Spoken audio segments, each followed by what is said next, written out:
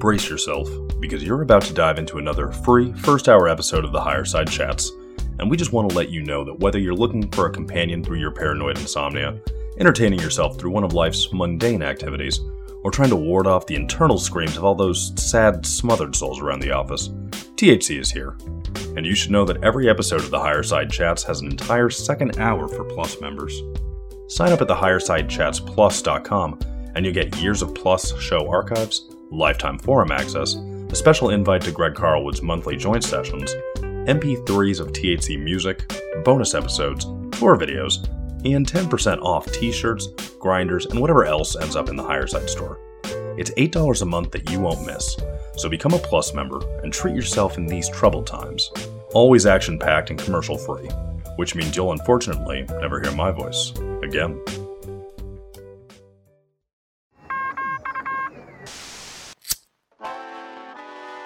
In the 1930s, President Franklin Delano Roosevelt addressed the nation through a series of radio broadcasts known as the Fireside Chats.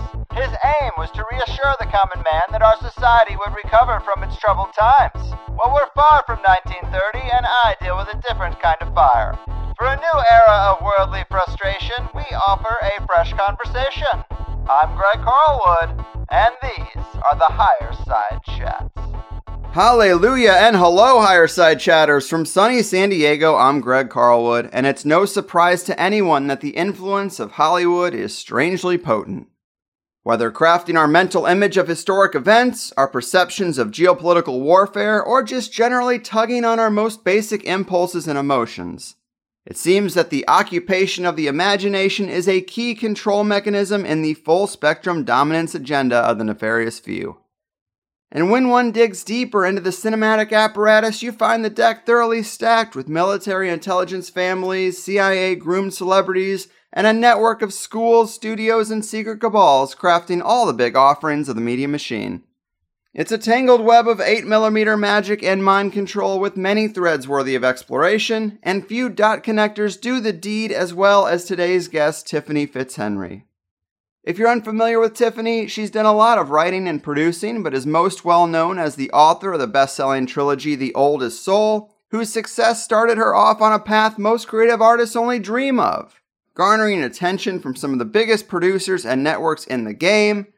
But the Hollywood dream quickly became a nightmare as she learned about the dark underbelly of it all and turned Hollywood whistleblower and independent researcher of that curious crossroads between propaganda and art, entertainment and elite agendas, and her ongoing exposure can be found on her website, tiffanyfitzhenry.com. I know I'm psyched to get into it. The entertainment industry exposer and the Babylonian system bulldozer, the one and only Tiffany FitzHenry. Welcome to the Higher Side. Hi, thanks for having me. You got it. I think this is going to be a lot of fun. It's a really important show to do. It's easy to kind of get sucked into allowing all of our spare time to be taken up with entertainment. And by exposing the agendas behind our entertainment options and the culture of abuse within Hollywood, it becomes easier to kind of disconnect from it, I think. And of course, your bio suggests that you know this stuff a little bit from the inside. You're more than just an armchair internet researcher, and maybe we can start there. I understand you're working on a documentary, Living the Dream, which is going to detail your Hollywood experience, but give us a taste of what it was like and what it was that woke you up to the fact that maybe this isn't really what you wanted. It's weird. It's all very seductive at that level.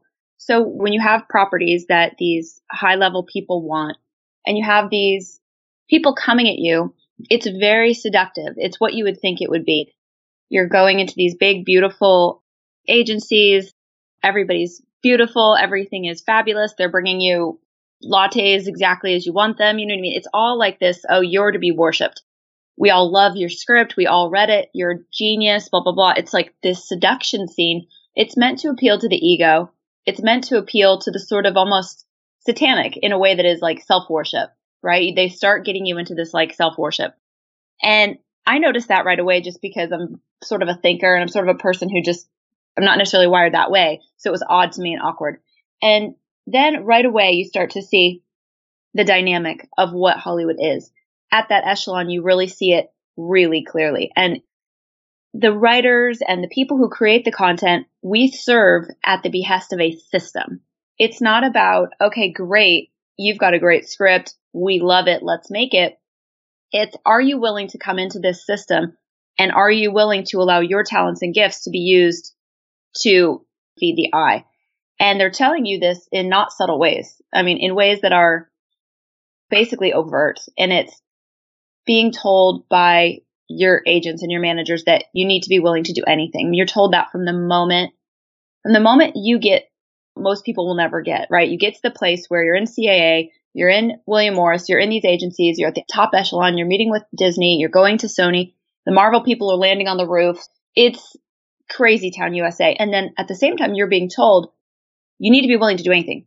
And you're like, okay, well, calm down. I thought we were just going to make a movie. Like, it's very odd to the person who just is not socialized that way. You know, to the person who's just thought that Hollywood was what we're all told it is, which is, hey, you make something great, you know, or you follow the yellow brick road. And it really is not that at all. It's, are you willing to serve this system? So for me, starting in 2012, I noticed right away these things. And I lived in Atlanta at the time, and Atlanta was starting to burgeon as a hub. And I didn't want to relocate my family, but TV was what I was known for, writing different TV series pilots. And they were like, you have to move, you have to move, you have to move. And I was like, well, listen, I'll be here as much as possible. I will get an apartment here. I will be here all the time. I'm not going to relocate my family. My kids go to a great public school. I can afford to live in Georgia. Do you know what I'm saying? Mm-hmm. Like, I'm not, you know, but don't worry, that won't be a problem for you. But it was a problem for them because they need to have you 24/7. They need to have you under their thumb. That was just one little thing where it started.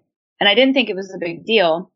And then it just went from there and went from there and went from there in terms of, this is about, like you said, full spectrum, full dominance control. They control the content creators because they control the content, because the content controls you. Mm-hmm. And the veil being pulled back on all of this was, it took from 2012 to about 2017 for me to fully see the picture of what this was. And it took being fully Weinsteined and being, from the moment I was having these meetings and having projects at a very high level and having these high reps, it was being completely hounded for nudes all the time. So it's like, you look at this picture that just came out of this congresswoman, right? You have to understand all these people in powerful positions, whether they're screenwriters whose names you know, or whether they're congresswomen, they're owned. They're literally owned so that they do what they're being told to do. They write what they're told to write. They vote how they're told to vote. Or this kind of stuff happens. Those nudes that I would have sent, which I didn't send, those would have leaked. And it would have been, oh, she got hacked. But to you, to the writer, to the person, to the influencer, it's a warning. Step back over here. Mm-hmm. It's so basic. These are intelligence tactics. It's not complicated. But I think it's shocking for people to understand that it's going on in every place in our society. It's going on for screenwriters. It's going on for directors. In Hollywood, it's going on for everybody above the line. I don't know if your audience know what that means, that comment, above the line. Maybe not. Probably not everybody. Let us know. Well, so in Hollywood, there's a line that basically it stems from the budget. You've got everything that's above the line and everything that's below the line. And most of what it takes to make a movie from a technical standpoint is all below the line. You've got the grips, you've got the sound, you've got the stunts, you've got the effects, you've got the hair, the makeup. These people are all, according to the budget, they're all below the line. Then you've got above the line, which is your actors, your writers, your producers, and your directors. And even when you walk into these agencies, when you walk into CAA, and when you walk into William Morris, if you're above the line, you literally go upstairs. If you're below the line, you literally go downstairs. It is a theme in Hollywood that is completely permeated through the culture of Hollywood. It is idea of above the line and below the line. And what the line really demarcates is influence. Anyone above the line, you know, you're going to know their name. They're going to be able to tell you who to vote for. You know the name of Steven Spielberg. You don't know the name of the best sound engineer in the world. You don't know his name. You don't know the name of the best stuntman in the world. You don't know his name. The guy inside the Batman suit, you don't know his name. But he can't tell you who to vote for. So they don't care about owning that guy. But everyone who's above the line, these are people whose names you know. These are people who have influence. and people who can tell people who to vote for. So this is where that compromise, the control, as soon as you start giving them stuff on you, you start ascending in power. And if you don't give them anything on you and you don't let them compromise you, you're just not going to ascend. It's not a matter of talent. It's a matter of having enough talent and being willing to do anything and being willing to be compromised. It's those two things. Mm-hmm. And people do not know that. People don't understand that. Right.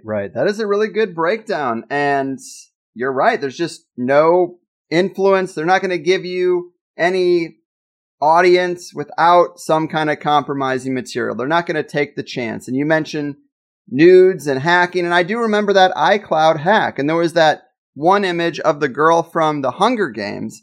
And in her picture, she was wearing these long velvet gloves and holding wine, and she was topless.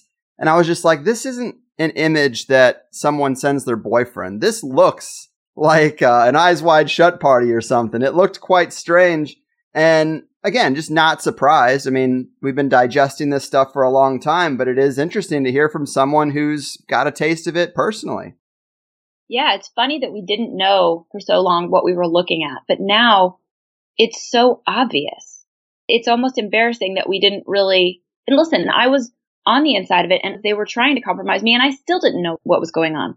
It was, what's going on with this project? I've got Monica Potter attached to produce and star in it. Okay, great. I've got this network who's interested. She's on the top NBC show at the time, Parenthood. She wants to do my show next. Great. All great. Okay, what's going on with this project? What's going on? It would stall. And at the same time, I was being asked to send nudes, which I wasn't doing. I was like, go pound salt. I guess my agents are just gross. I guess they're just unprofessional. Like, I just chalked it up to, I didn't put the two things together, that I wasn't doing this part of it so that that project wasn't going forward. And then when I figured all this out, after my fifth big project, after being Weinsteined, after all this stuff, you start to figure out, oh my God, I'm going to have to sell my soul. Okay, wow. Well, I have a decision to make. I know I'm not going to sell my soul, so what am I going to do? And that's when I decided, I was like, you know what? I'm just going to go tell everybody what I figured out, you know? Right. And you wrote about your conversations with this model, Ana Lucia Alves. Mm-hmm. And I thought that was really telling. She mentions that at a certain level, you do meet a new group of people and you have to appease them or everything dries up, just like you're saying. She mentions bee bookings, which sounds like prostitution for the elite. Mm-hmm. And when she talks about handlers, just to quote her directly, she says, "Handlers are real. I can guarantee this because I had one. In fact, I had two of them. The second one of mine was a pedophile. Being a handler is very solid business. It is a multi-billion-dollar per year business. This is no joke. They use drugs and psychological manipulation. My handler spoke 5 languages. He immediately understood that I missed my father. Within 10 to 12 days, he was in my life completely. He took my money. He was deciding what I was doing and where I was going." And that is wild stuff. We hear these stories about handlers and, you know, who could be whose handler, and it's very provocative, but to get that confirmation, it's just another notch in the belt of kind of trying to expose this stuff. Her story is so important. It's another one of, so, you know, we have to have these people who've been on the inside who are brave enough to come out and say, look, this is someone who's been on the cover of Vogue. This is someone who's posed with Johnny Depp. She knows these celebrities. She's been at these tables. She's been in these rooms like I have. And at some point, we all have to figure out and be brave enough and figure out a way to tell the world, yes, this is how it works. And one of the things I found so compelling, I just love Ana so much. One of the things I found so compelling about her story was, and her and I have been talking for, I would say about 6 months or a year. She contacted me almost immediately after I spoke out and told me so many things. And we just bonded right away over having all these shared experiences. And it wasn't until somewhat recently that she told me about being propositioned by the politician, because I was asking her, what is Naomi Campbell? I don't understand. Why is Epstein associated with Victoria's Secrets and these modeling agencies? I don't, because she's a model, you know, tell me, I don't understand. And she's like, well, I mean, maybe it has to do with, I was propositioned to become a madam, and I was like, wait, hold on, back up. What happened? And she tells me this, and she's like, these things just go on. This is what goes on. But I'm like, this is so important for the record, for the masses, for the people who don't know.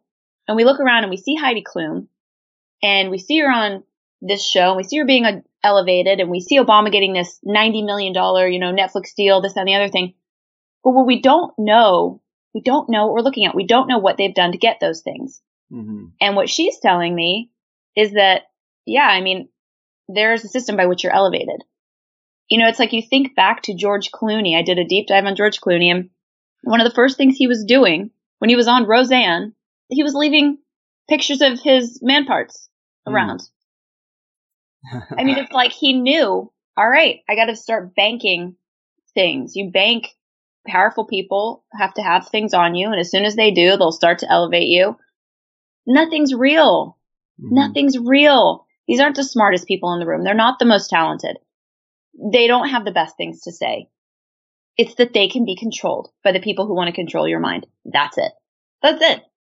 Well said. And something else I wanted to get into was this guy from Nickelodeon, because this was really the catalyst that brought me to your work. I had a couple of conversations with previous guests and a couple of listeners about some of the system's sacrificial lambs lately, like Jeffrey Epstein or Harvey Weinstein.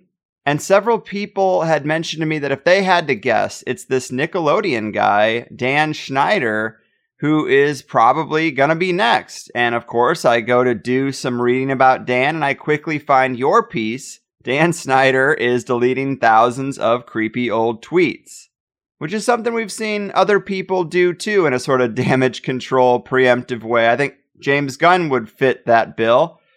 But can you tell the audience about Dan, and if they're not familiar with him, what's so creepy about the guy?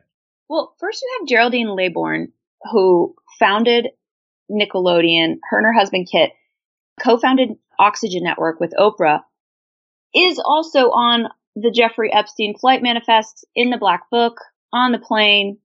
So you've got proven, convicted, international child sex trafficker, level 3 sex offender, child molester, flying around with the woman who founded the network, Nickelodeon, which is all children's stuff. She is the one who hired Dan Schneider originally, all those years ago. And he's been making kids shows very successfully for 20 years. But there have been rumors for 20 years, very persistent rumors, and a lot of dicey things that have happened around those rumors, people disappearing, things that you could look back and say, well, there was an effort to cover up what was going on. And a lot of kids who worked with him have gone crazy, like Amanda Bynes. The rumors of his abuse of these children have been just persistent.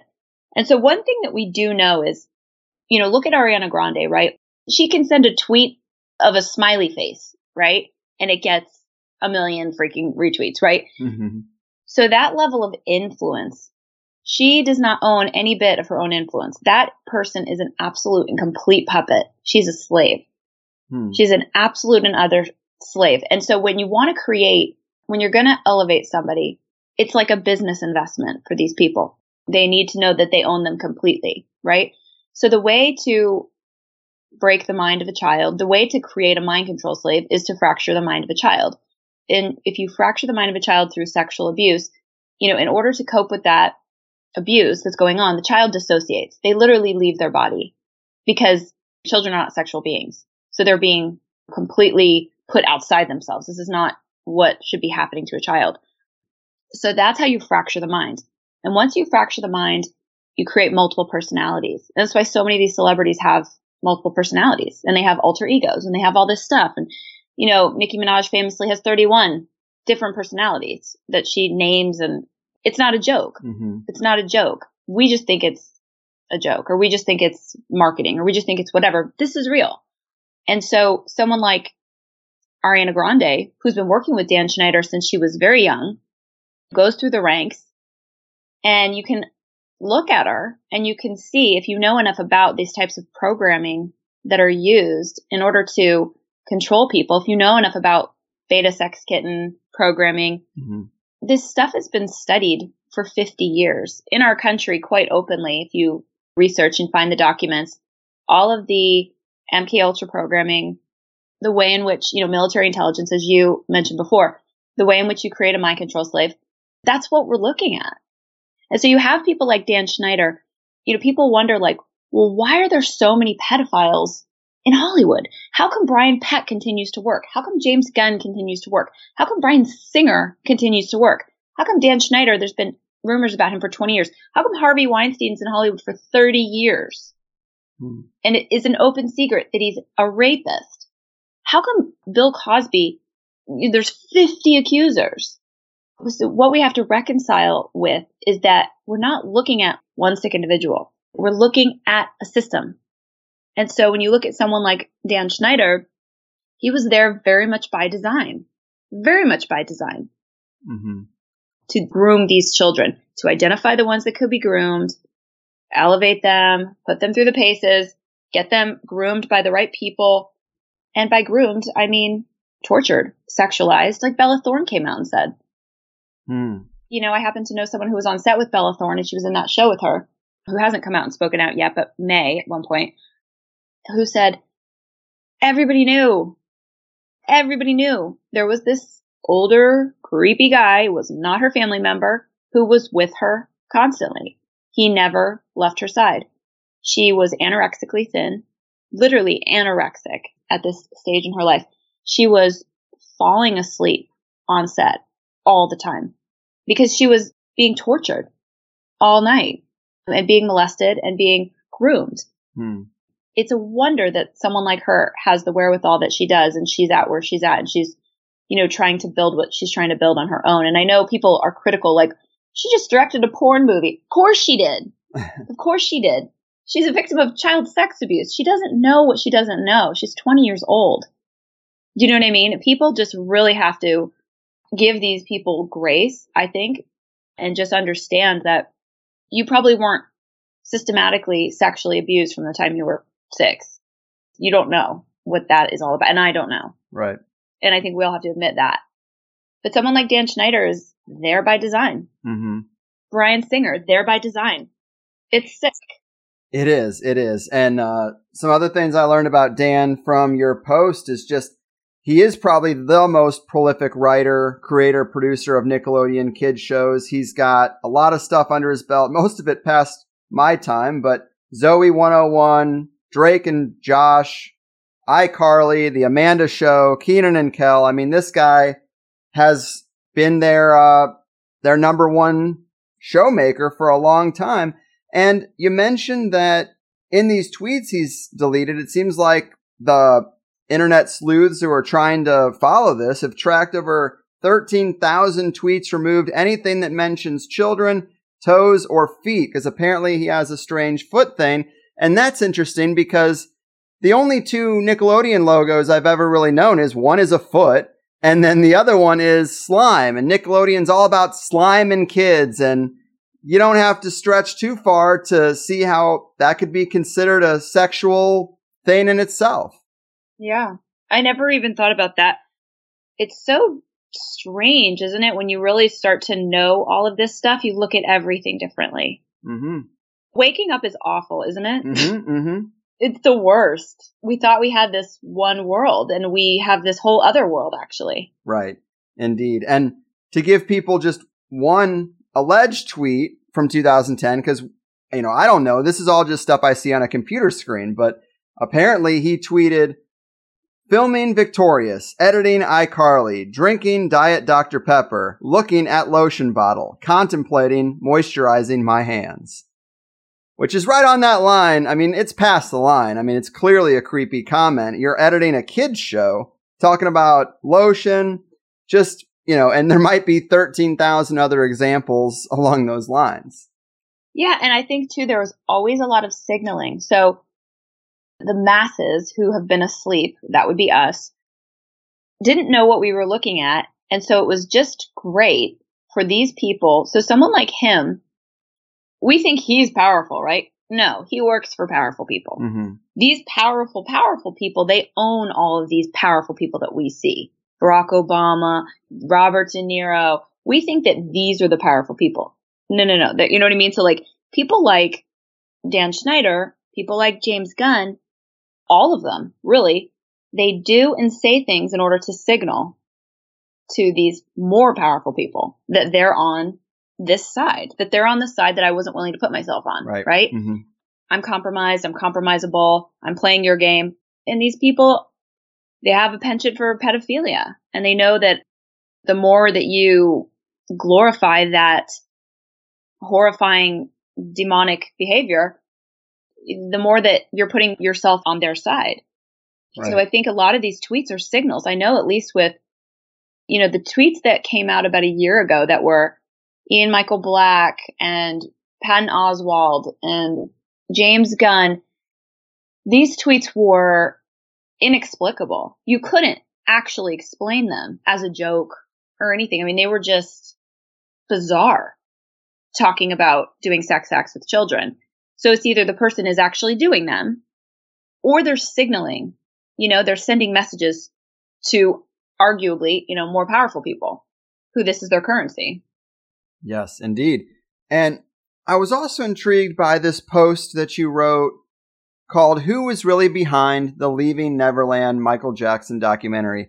Because there is always a deeper reason for why something appears in the culture and the timing of it. And when it comes to this Leaving Neverland documentary, what was suspicious about its cultural relevance and its timing? Here's the thing about the Michael Jackson thing. The moment you say one word about Michael Jackson, there are two camps out there that are very rabid. Either he's a pedophile or he's absolutely not a pedophile. I don't have a pony in that race. I don't know. I wasn't there. I haven't done the type of research that other people have done into the fact of, was he a pedophile or was he not?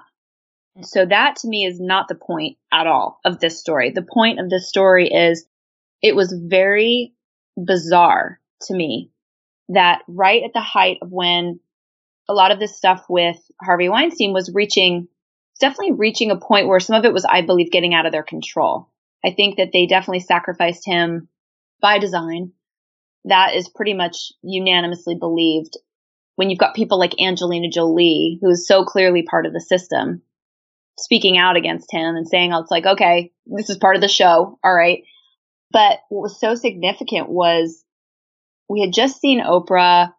Well, the John of God story had just broken pretty quickly, right around the time when this documentary just came out of nowhere. So someone was about to put a documentary about Harvey Weinstein into, I believe, Sundance. And I don't know if that documentary was not an approved part of this sacrifice, not an approved part of this Harvey Weinstein orchestrated sacrifice. And it was absolutely out of nowhere with like one day to the deadline. This Leaving Neverland documentary came to Sundance. And then all of a sudden you have Oprah on David Geffen's yacht for her 65th birthday. And she's talking about, we're watching this. That's not exactly like something that's just weird. It just got my attention, right? And all at the same time, you had the John of God story sort of breaking wide open. That journalist who broke that story took her own life, 35 years old, mother of 3. Okay. Just a lot of strange things converging all at once made me think.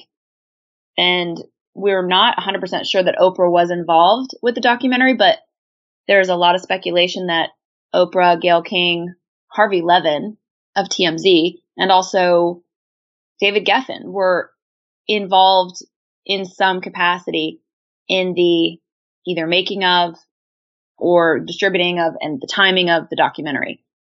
And it looks fishy. It looks weird. It looks like Michael Jackson is the big distraction that you roll out to sort of suck all the oxygen out of the room and make everyone look over here. And I don't think these powerful people care one way or another, as long as we're not looking at what they don't want us looking at, as long as we're looking at something else. I don't think they care particularly about, it's just, we're all fighting. He is a pedophile. He isn't, blah, blah. They don't care. That's fine by them. Let's fight. Let them fight. Let them dig into that argument. That's irrelevant. All that they care about is that we're not looking at endless war, sovereignty, our own powerlessness in this elite system. Like, they don't want us looking at any of those things. So as long as we're looking at something else, you know? Right. Like you say in the piece, it's like we had this R. Kelly interview come out and this Leaving Neverland documentary. And it is strange. A bunch of billionaires are on a yacht for Oprah's birthday and they decide to sit down and watch this documentary. I think that's kind of stupid. You know? Yeah, it doesn't add up. And I pulled this from it. You did mention John of God a couple times, and we've heard a little bit about that story. But to quote this piece, you say, at the time, we were finding out that a man who Oprah launched to mega stardom was literally farming babies through the sex slavery of very young girls and selling infants around the world to the highest bidder. And wow, I knew it was bad, but I didn't know it was that extreme. Oh, yeah. This was the journalism that came out of a woman named Sabrina Bittencourt. And there's another article on my website. It's pretty far back. It's called Her Name Was Sabrina Bittencourt. You can just Google that. And it's about her uncovering and reporting the story. And if you would have sneezed, you'd have missed it.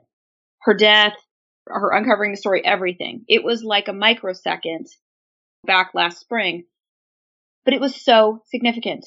And it was so important because you have down at this farm in Brazil, or this compound, which was also actually just a baby farm, you have people like Bill Clinton was down there. You have Naomi Campbell was down there. You have Oprah was down there. You have Marina Abramovich was down there filming a documentary of her own. So my question is, could you be at a compound where baby farming was going on and child sex slavery was going on and not know it?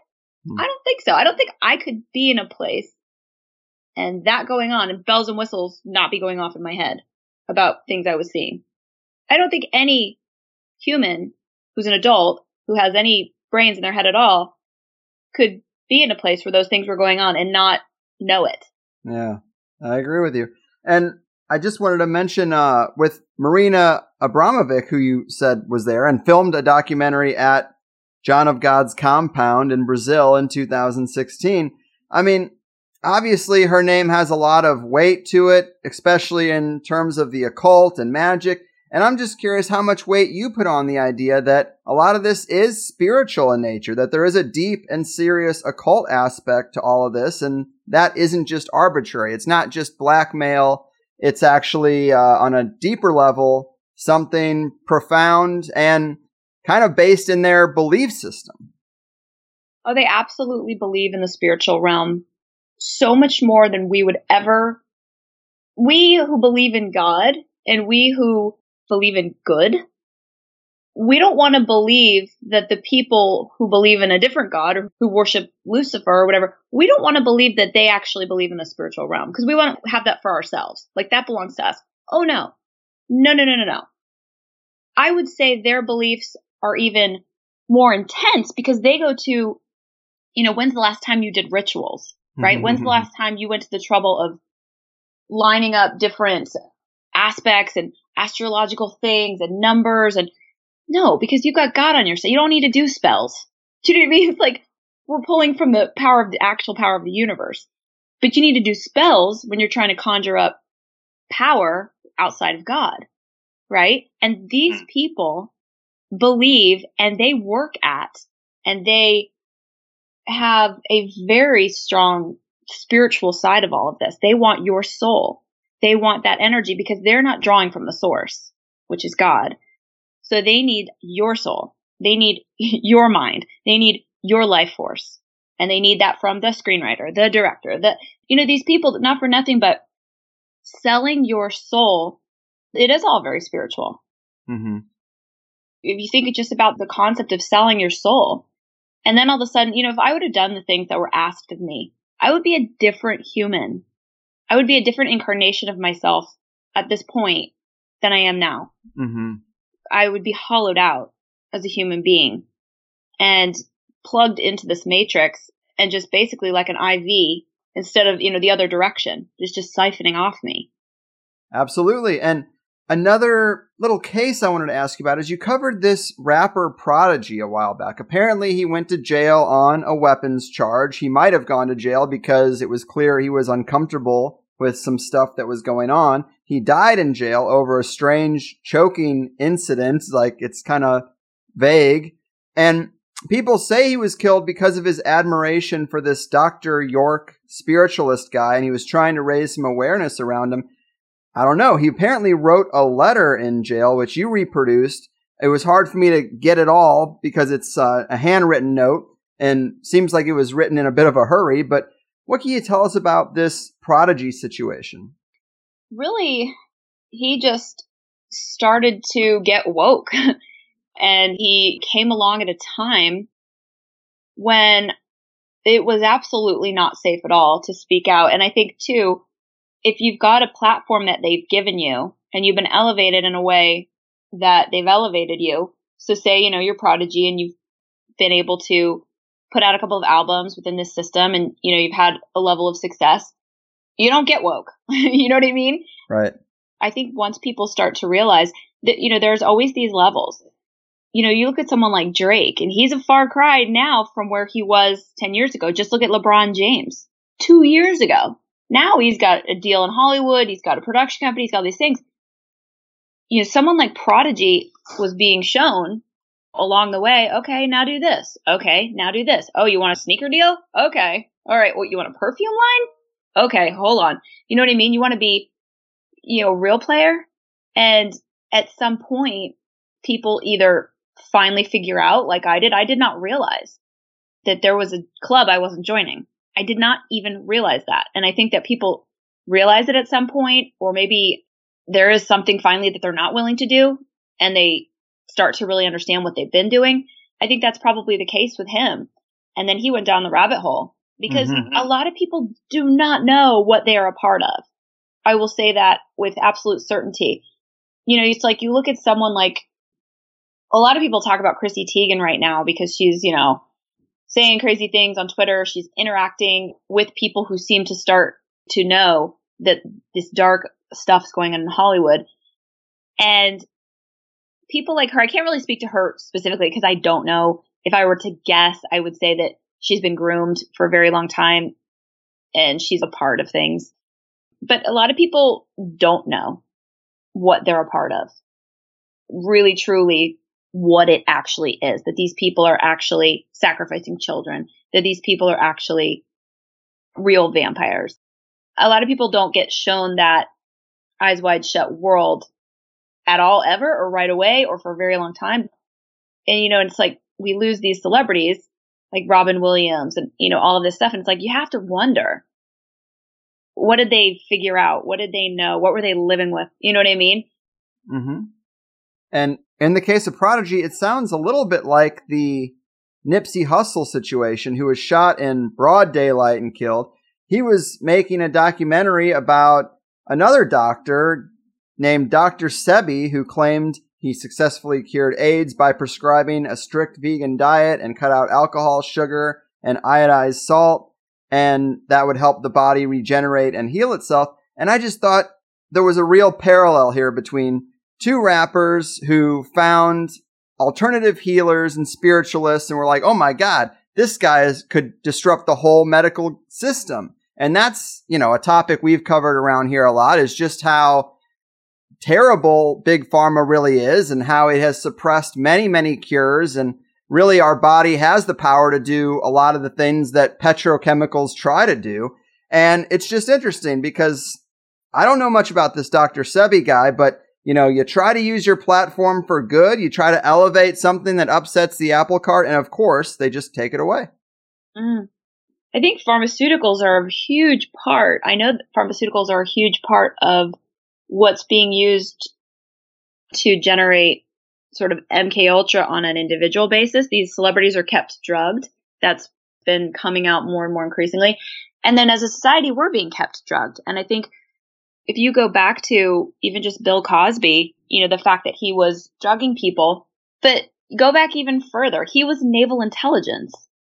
He was at Bethesda Hospital in Quantico, Virginia. He was in Argentina, where all the experiments of MK Ultra drug were going on.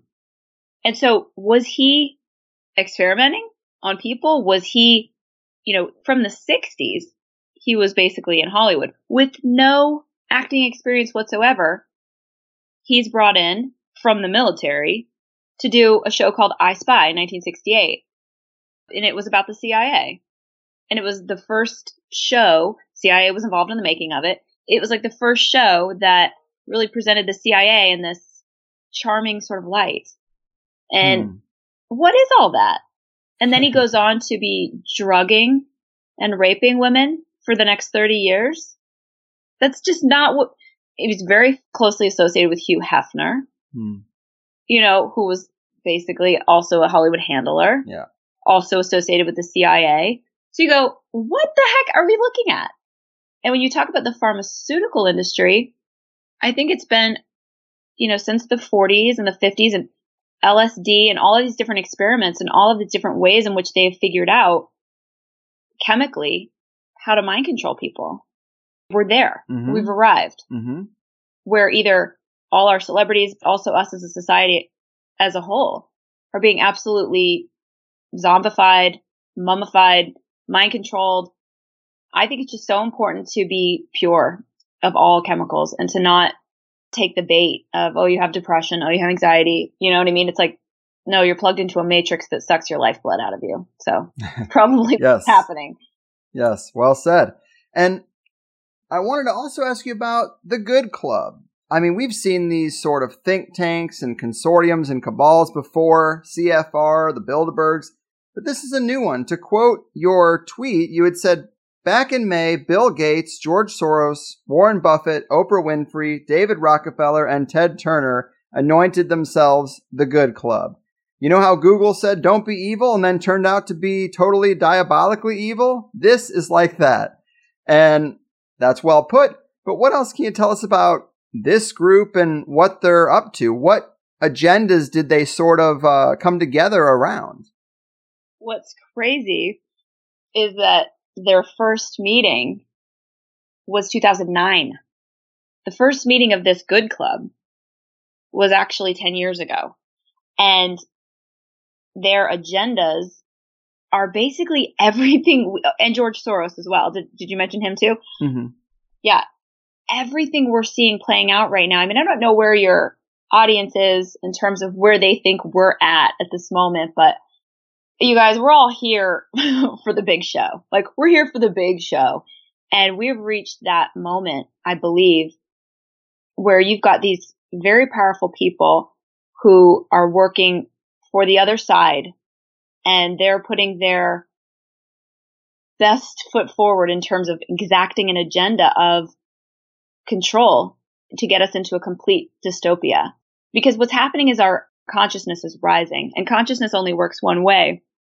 It doesn't go down. You know how you can't not know something you now know? Right. So basically, consciousness only rises. So from 5 billion years ago, when the first, amoeba was on the planet, to now, the consciousness of the planet has only been rising and rising and rising and rising. Conscious awareness, right? We're getting more intelligent. People don't really believe that because we don't look very intelligent a lot of the time. But in terms of our conscious awareness, it's rising. And so in order to control us, you have to keep us under an illusion, because we're not supposed to be controlled. We're sovereign. We're born sovereign, and we're all born equal. But in order to keep a matrix, in order to keep a prison pyramid where, in order to have cattle and a few at the top, right? You have to lie to us. You have to have all of these elaborate systems to keep everybody herded in. And what's happening is they've just been devising more and more and more and more ways to keep us in this system. But at the same time, our consciousness is rising. So we've reached this point right now, and this is what I think the Good Club is really all about. It's really about, at the 11th hour that we're in right now, keeping us in this system is becoming more and more difficult, because we're having this point, we're reaching this inflection point where we can see it all now, and the illusion is wearing off and the lie is wearing off. So how do you keep it going? So these people, like what George Soros is doing, they're all doing different things, but they're all working together to the same end, right? Bill Gates is doing it with vaccines, and they're all working to the same end. And it's not to save the planet. It's to save the planet for the elite. It's to keep this system in place where Obama can get a $90 million Netflix deal, and keep control of the minds of Americans because that's what really matters. And everything that we're looking at is so extreme at this point. And it's so funny because what we're looking at is what it's always been all along. But now we're seeing it like eyes wide open, and we're seeing it in the most obvious kind of way is how it's being shown to us. Or maybe we're just more awake, but everything looks like what it really is. Mm-hmm. Yes, I get that. And you asked like where our audience is. And of course, everybody's an individual. I'm sure not everybody is on the exact same page when they're analyzing this stuff. But on your website, I like your optimism. You use a lot of terms like elite apocalypse, the house of cards is falling, the illusion is wearing off. And I'm a bit more cynical. Maybe a layer of this stuff is being wiped out. Maybe a few blackmail networks are exposed. But I've just been digesting this material too long. And this idea that things are about to change, this has been in the culture for a long time. And I worry that just because people know doesn't mean people do anything about it. I used to call it the educational circle jerk. We're sitting around talking about this stuff again and again. And it's like it's disconnected because that never seems to translate into things actually happening. I mean, once blackmail and compromising people is discovered as a tool, how do you ever get people to stop using it? I mean, I want to be optimistic too. How do I get there? I just write what I feel. And in terms of that optimism, I feel that there is, just over the last 2 years, I would say, an awakening that's been much more mass in scope. But I will agree with you when I say Americans are the single most brainwashed people on the planet. More money and resources go into controlling the minds and frankly abusing the minds of Americans than anything else on earth. The mind of an American is the most expensive real estate on the planet. And we don't realize that. And we don't realize that, you know, if you take a visual of the whole world and the way that this fallen world runs, above it would be a giant brain, and the cabal would be plugged into that brain. And that brain symbolizes America, the American mind. It all rises and falls on that one thing. The global war, everything. It all comes down to the mind of Americans. It just does. And that's why Hollywood exists. That's why our news is the way it is. And that's why we're kept in this illusion that we have this freedom and we have all this stuff. And what I do see is, I don't think it's perfect by any stretch. I don't think the wheels are about to come off. I think we're in a long process. But what I do see is a ton of awakening. And I also try to put out what I want to happen. And so I speak to, you know, Bill Gates is over. You know, I tweeted that this week. Because you know what? I decided it's true. That Bill Gates is finished. And he decided things and he wants to put them out there. But you know what? The things I decide, I'm going to put out there too. Yeah. We have to start to understand that we have the power. We've always been shaping this reality. They've just been telling us what to shape. So I like to try to shape the reality that I want us to shape and inspire others to do the same, because we're so disempowered and we've felt so disempowered for so long. Like something's got to happen, like something this, something that. Well, like, what are you doing? Because I'm trying to build a counter Hollywood outside the system so that you have content that is not being controlled by compromised people and is not part of a machine narrative of the cabal. What are you doing? You know what I mean? To people who, you know, it's like, I think that if we want to build a different world, we can just get up and build it. And we wait for so long because we're so conditioned to having kings and to having a dynamic where we're disempowered. And that's true. But if we don't want that anymore, we just have to declare it and we just have to start building what we do want. So to me, that's where my optimism comes from. It comes from a place of knowing we can just build what we want. And I'm just going to build a world where everybody gets it and we all build something new. You know what I mean? Yeah. I mean, cheers to that. The power of manifestation is something we've talked about a lot. There's a lot of data and science that shows that it is a real phenomenon. So you might as well lean into that. You might as well just put that out there because they're putting out, like you say, the reality they want. The whole point of Disney, which is basically just the one movie studio at this point with every franchise in the book, their whole origins was about magic and wishing upon a star and all that kind of stuff and the imagination. And what did they do over the course of their entire catalog is captured the imagination. They've steered it into fictions, just steered it into wherever they want it to go. And all that mental real estate is occupied by The Lion King and Pinocchio. And we really just are not utilizing it the way we should. Yeah, exactly. I believe this is how the universe works. You know, it's like take the Ellen thing, for example, right? So I wrote this takedown of Ellen. I didn't decide, okay, I'm going to go do this. And it was literally because Andy Lassner and Jake Tapper were like tag teaming me on Twitter for talking about Ellen's associations with the government. And I was like, okay, brother, game on. And so laid it all out, basically just annihilated them in a way that was crickets afterwards. And millions of people read this blog to the point where Andy Lassner, her executive producer, cannot tweet to this day every single comment in his tweet thread, right? Like people just going nuts saying, here's a State Department document that shows that Ellen is willing to use her platform to advance foreign policy of the U.S. government, literally just trolling him with declassified documents. Then when the George Bush thing came, right? Then she's at the game with George Bush. There was this massive reaction. And a lot of it was people knew exactly what they were looking at. In part because of that article, in part because of that research that I put together that nobody had seen before, all put together in one place. They knew that those two people were the same thing. They're just puppets of the cabal. They look different. They have different roles that they play, whatever. They're the exact same thing.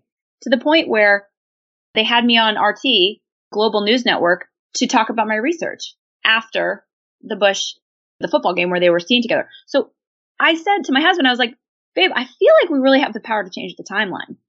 I feel like we all as humans, we have the power to change and shape the timeline.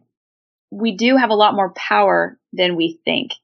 And we are changing the consciousness, and we have the power to do that and shaping what the future is going to look like. You know what I mean? Absolutely. Absolutely.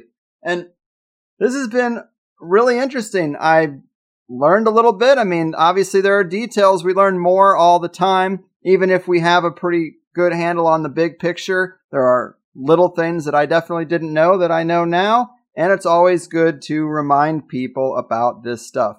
And as we're wrapping it up, what are some of your overall goals with the work you do outside of just exposing the nastiness of the big machine? You mentioned a counter Hollywood. I mean, that's an ambitious goal, but is this where your work is going? Yeah, this is any fruits that come from any of my work are going into being able to build outside the approved system in as much of a meaningful way as ever been done before. So yes, I'm trying to build a movie studio. I'm trying to build a streaming app, and I'm trying to produce a whole slate of projects, and I'm taking meetings with investors and people. I mean, there's so much that I'm doing outside of the content that I put out, because for me, step one is to educate the masses, but step two is to do what I do, but to do it for the people, not for the machine, to do it to feed humanity, not feed the eye. So step two is basically be able to produce not only my stuff, but other people's stuff in a really meaningful and high level way outside the system to present an alternative that is, these people are not being mind controlled. These people are not being mass controlled. The content is not filled with agendas. Like, this is just art for art's sake. This is God talking. This is what artists want to put out. It's kind of like how SoundCloud was when it first came out. You know what I mean? A new way to liberate storytelling. So for me, the goal is to be able to build something that can rival Sony, something that can rival Netflix, something that can rival these big companies, to really present people with a meaningful alternative that says, you know, we're not trying to build, you know, some strictly faith-based thing, but this is going to be content that's going to be not destructive to society, I'll say.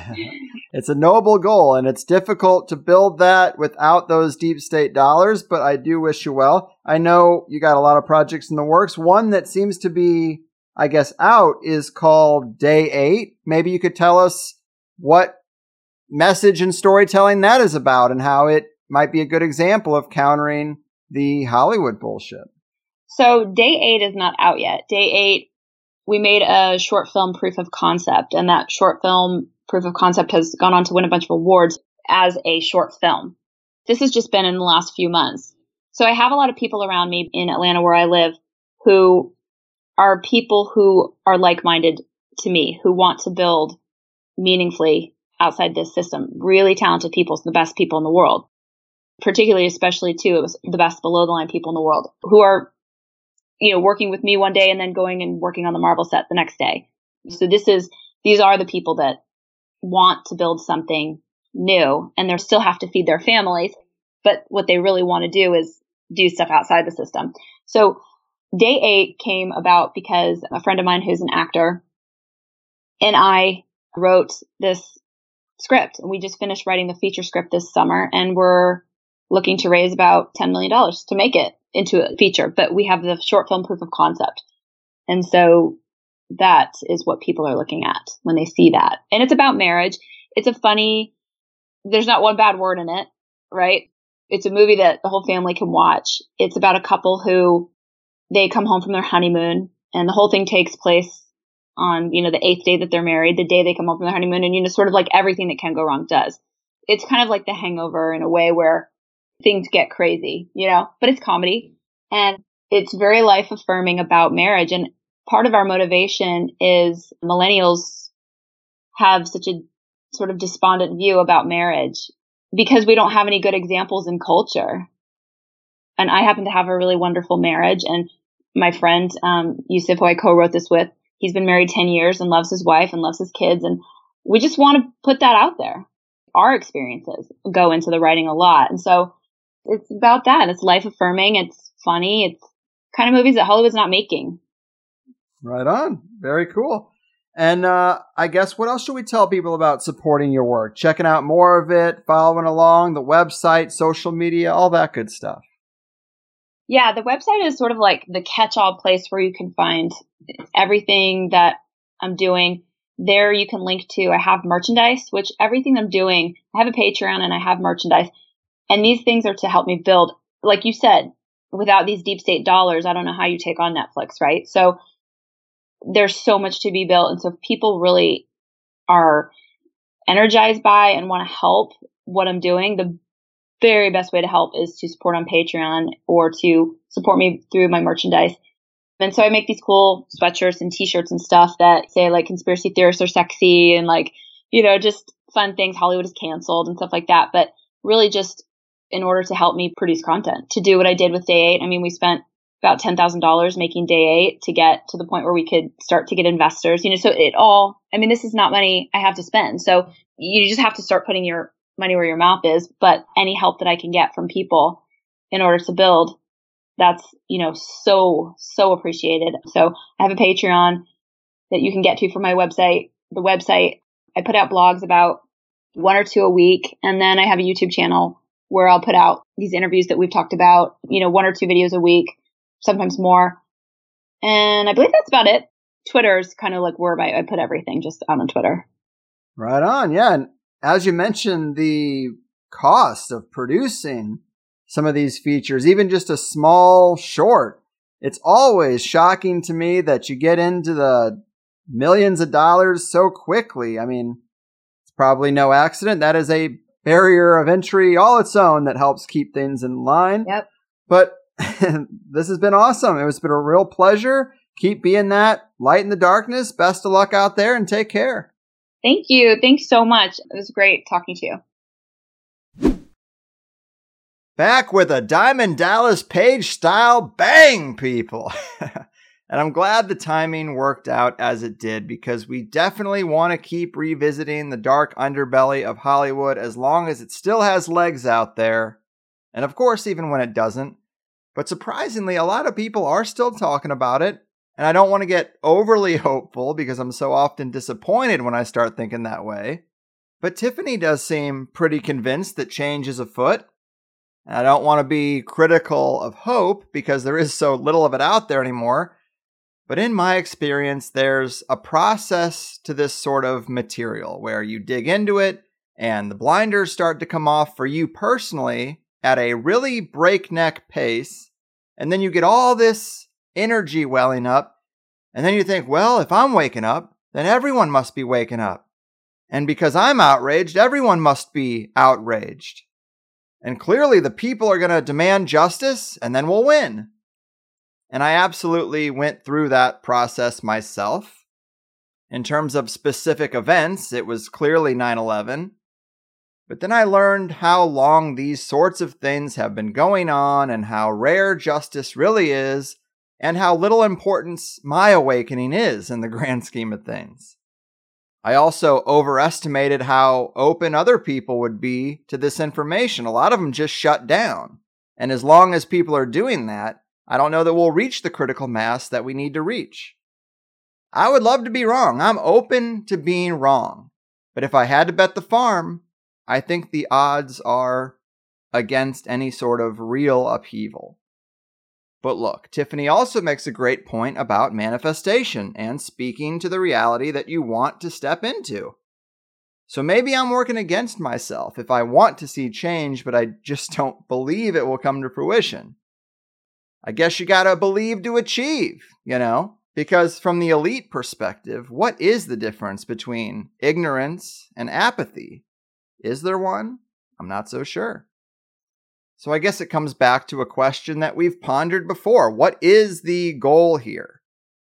Maybe it is to rally enough troops to topple the Capstone Cabal. Maybe that's what it is. Or maybe the point is to just understand the raw and dirty truth about how the world really works so that you can adjust your own course and navigate the vast conspiracy with a better map and compass. One that isn't coated in the slimy residue of the persistent illusion.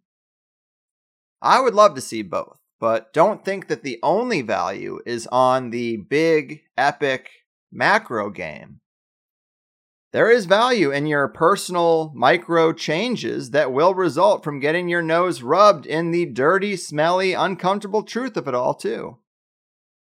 So like all knowledge, I guess, use it or lose it, and think creatively about how to do that. But we recorded this episode right before I left town for a family wedding, and I pushed it to the front of the schedule because it is so timely and relevant. And I'm very thankful Tiffany was willing to do THC, and I hope we all got some value out of it. This show also struck a chord with me when Tiffany was talking about working with the Hollywood machine. I don't discuss it a lot, but I've had several meetings with several production companies in the past couple of years. Maybe a dozen or so. Some have gone further than others, and I learned that a lot of these people are just low-level employees who are milking me for ideas. So I've learned to be a little less talkative.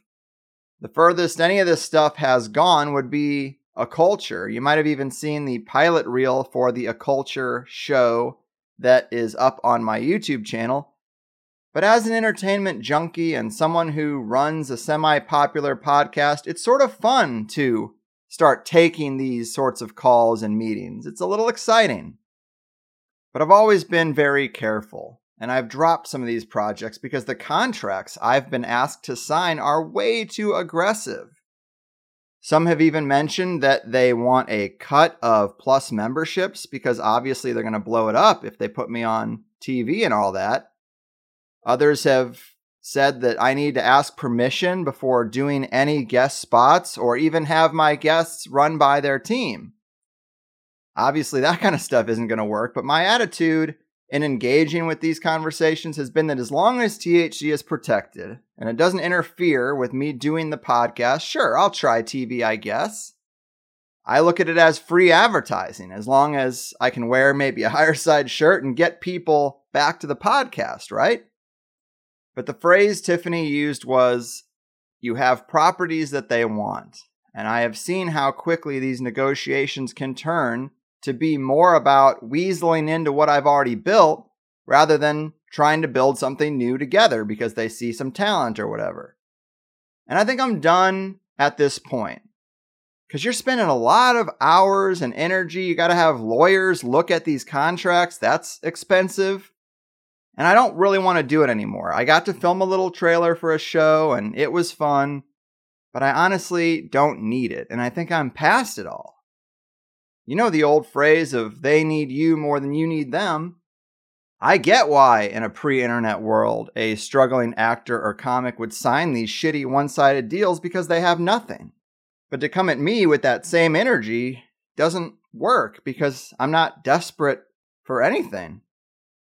Anyway, I just thought this episode was an appropriate time to talk about some of those interactions a bit. Although I've never been invited to the parties or asked for nudes, but I've definitely been presented with contracts that if I didn't read them, or if I just got too excited and signed them, I'd have been really screwed. Luckily, I'm just a bit smarter than that.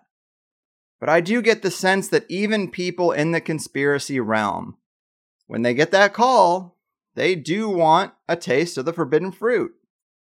I think that's why a lot of hosts aren't too critical of the To the Stars Academy or any of this disclosure rollout, because they want to be involved. They hope to get the big guests and get the big scoop, even if they know in their heart of hearts that it's not really genuine. It seems like when push comes to shove, some of them just want to be in the big club. I'm not going to name any names, but you can figure it out. And the only reason I don't have to care, the only reason I can talk so high and mighty about this stuff is because of the Plus members. So I really have to thank you guys for granting me the privilege of being independent and not having to engage with any of this stuff for my own success. It's why we do it this way. It is why we have no food box or underwear subscription sponsors, and I appreciate that you trust me enough to stay out of the muck, especially with the turbulent summer we've had with the infrastructure. A lot of you guys have been with me long enough to know that the standard is that everything runs smoothly, and we had a little bump in the road with the transition, but I've gotten so many messages that have lowered my stress level because they've said things like, look, man, I've been listening to you for years. Everything has been so smooth and easy. I get that you made a transition, and I'm sticking with you through it. And that does mean a lot. And to get the business side of this out of the way, in the Extended Plus show, like all the episodes here, we have an extra hour of content for you. Today, with Tiffany, we talked about the important role of late night hosts and comics like Ellen. I talk a lot about the positive aspects of comedy and how it does unlock some truths. But there's also a negative side and how the machine uses comics and comedy. We talked about Tiffany's conversations with Roseanne, the content of the Obama Netflix deal, new files and information on the Epstein network, more about George Clooney's background and childhood, and China's influence on our entertainment industry, which has been in the news quite a bit lately. But to get back to privacy and THC, when I was out of town for my brother-in-law's wedding last week, some idiot hacker got into my Twitter account and sent a bunch of messages trying to start shit with Joe Rogan and announced that I was quitting the show. And then they tried to close my Twitter down entirely. Luckily, I got it back, but I was still flooded with messages from people who thought I would actually quit THC and that I would announce such a thing on Twitter. No, that's never going to happen. This is my job. I put all my eggs in this one basket, and I'm riding this digital horse into life's last sunset. I'd quit Twitter before I quit THC, and I'm surprised how many people fell for it. I'm disappointed, to be honest. I thought you knew me better. But luckily, I got a lot of support out there, not only other podcasters who are quick to ask me what was going on and then get the message out that everything was fine and would be brought back, but I also have listeners who are quite talented in the digital space, and some people have gathered all the info they can about the location of that sign-in, and I'm not that concerned on if they can find the person or not. But when you mess with public figures, they do actually have some pretty useful resources sometime, and their passionate, talented fans will want to help. So I'm just going to do my thing and let them do theirs. And I don't want this story to take up any more time than it has to, because these people get off on the impact they make. But it's just another reason why I need to share even less about my personal life and what I'm doing. Because almost every time I go out of town, something happens. And I'm just going to be quiet. It doesn't add value to the show to tell you that I'm going to a wedding in Florida, so I'll just keep all that to myself from now on. And I'm sure you can understand why. But that said, great show, lots of useful info, great guest who's passionate about her subject matter, and has even released a ton of great stuff just since we've recorded. I'm also happy to see the Epstein didn't kill himself meme getting as popular as it is. It's like the new Rickroll. You think you're reading a recipe for pumpkin pie and bam, there it is. I'm actually proud of the internet on this one, so keep it up, guys. And with that, I'm getting out of here. I've done my part. Your move, Pedowood perpetrators, sellers of false streams, and blood-sucking leeches of the entertainment world. Your fucking move. You know the plan has always been to hack your brain. MK Ultra's trying to drive you insane. They'll explode your heart if they think that's what it takes. You think I'm answering the phone? Well, I ain't. You gotta keep the curtains drawn, cause you don't want anyone thinking you're at home. Well, you're not. You should tape the mail slot. And baby, if I seem withdrawn, let me say it's cause I just don't wanna go and get whacked. Maybe you should know that the trauma affects you like it does everyone. It's just the game plan, it's what the world's become. They want a pat down and a swap. Don't you see what's going on? Well, now you know. You're better keeping on your own, cause you can see the masters lie too much. Oh baby, you can only trust yourself. And if you think the system's out of touch, it is, and you can only trust yourself. I hope you know the elite aren't your friends. They'll suck out everything from you in the end. And if for some reason you think I might be wrong, I wonder where you got that opinion from. You gotta keep the curtains drawn, cause you don't want anyone thinking you're at home. Well, you're not. You should tape the mail slot. And baby, if I seem withdrawn, let me say it's cause I just don't wanna go and get whacked. Maybe you should know that the trauma affects you like it does everyone. It's just the game plan, it's what the world's become. They want a pat down and a swap. Don't you see what's going on? Well, now you know. You're better keeping on your own, cause you can see the masters lie too much. Oh baby, you can only trust yourself. And if you think the system's out of touch, it is, and you can only trust yourself.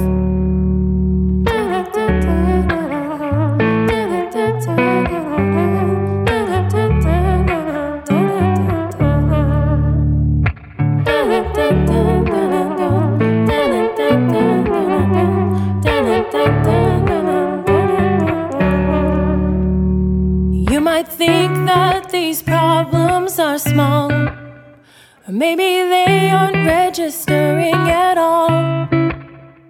Now they know you're naive and vulnerable. You won't believe all of the stunts that they'll pull, cause you can see the masters lie too much. Oh baby, you can only trust yourself. And if you think the system's out of touch, it is, and you can only trust yourself. Cause you can see the masters lie too much. Oh baby, you can only trust yourself.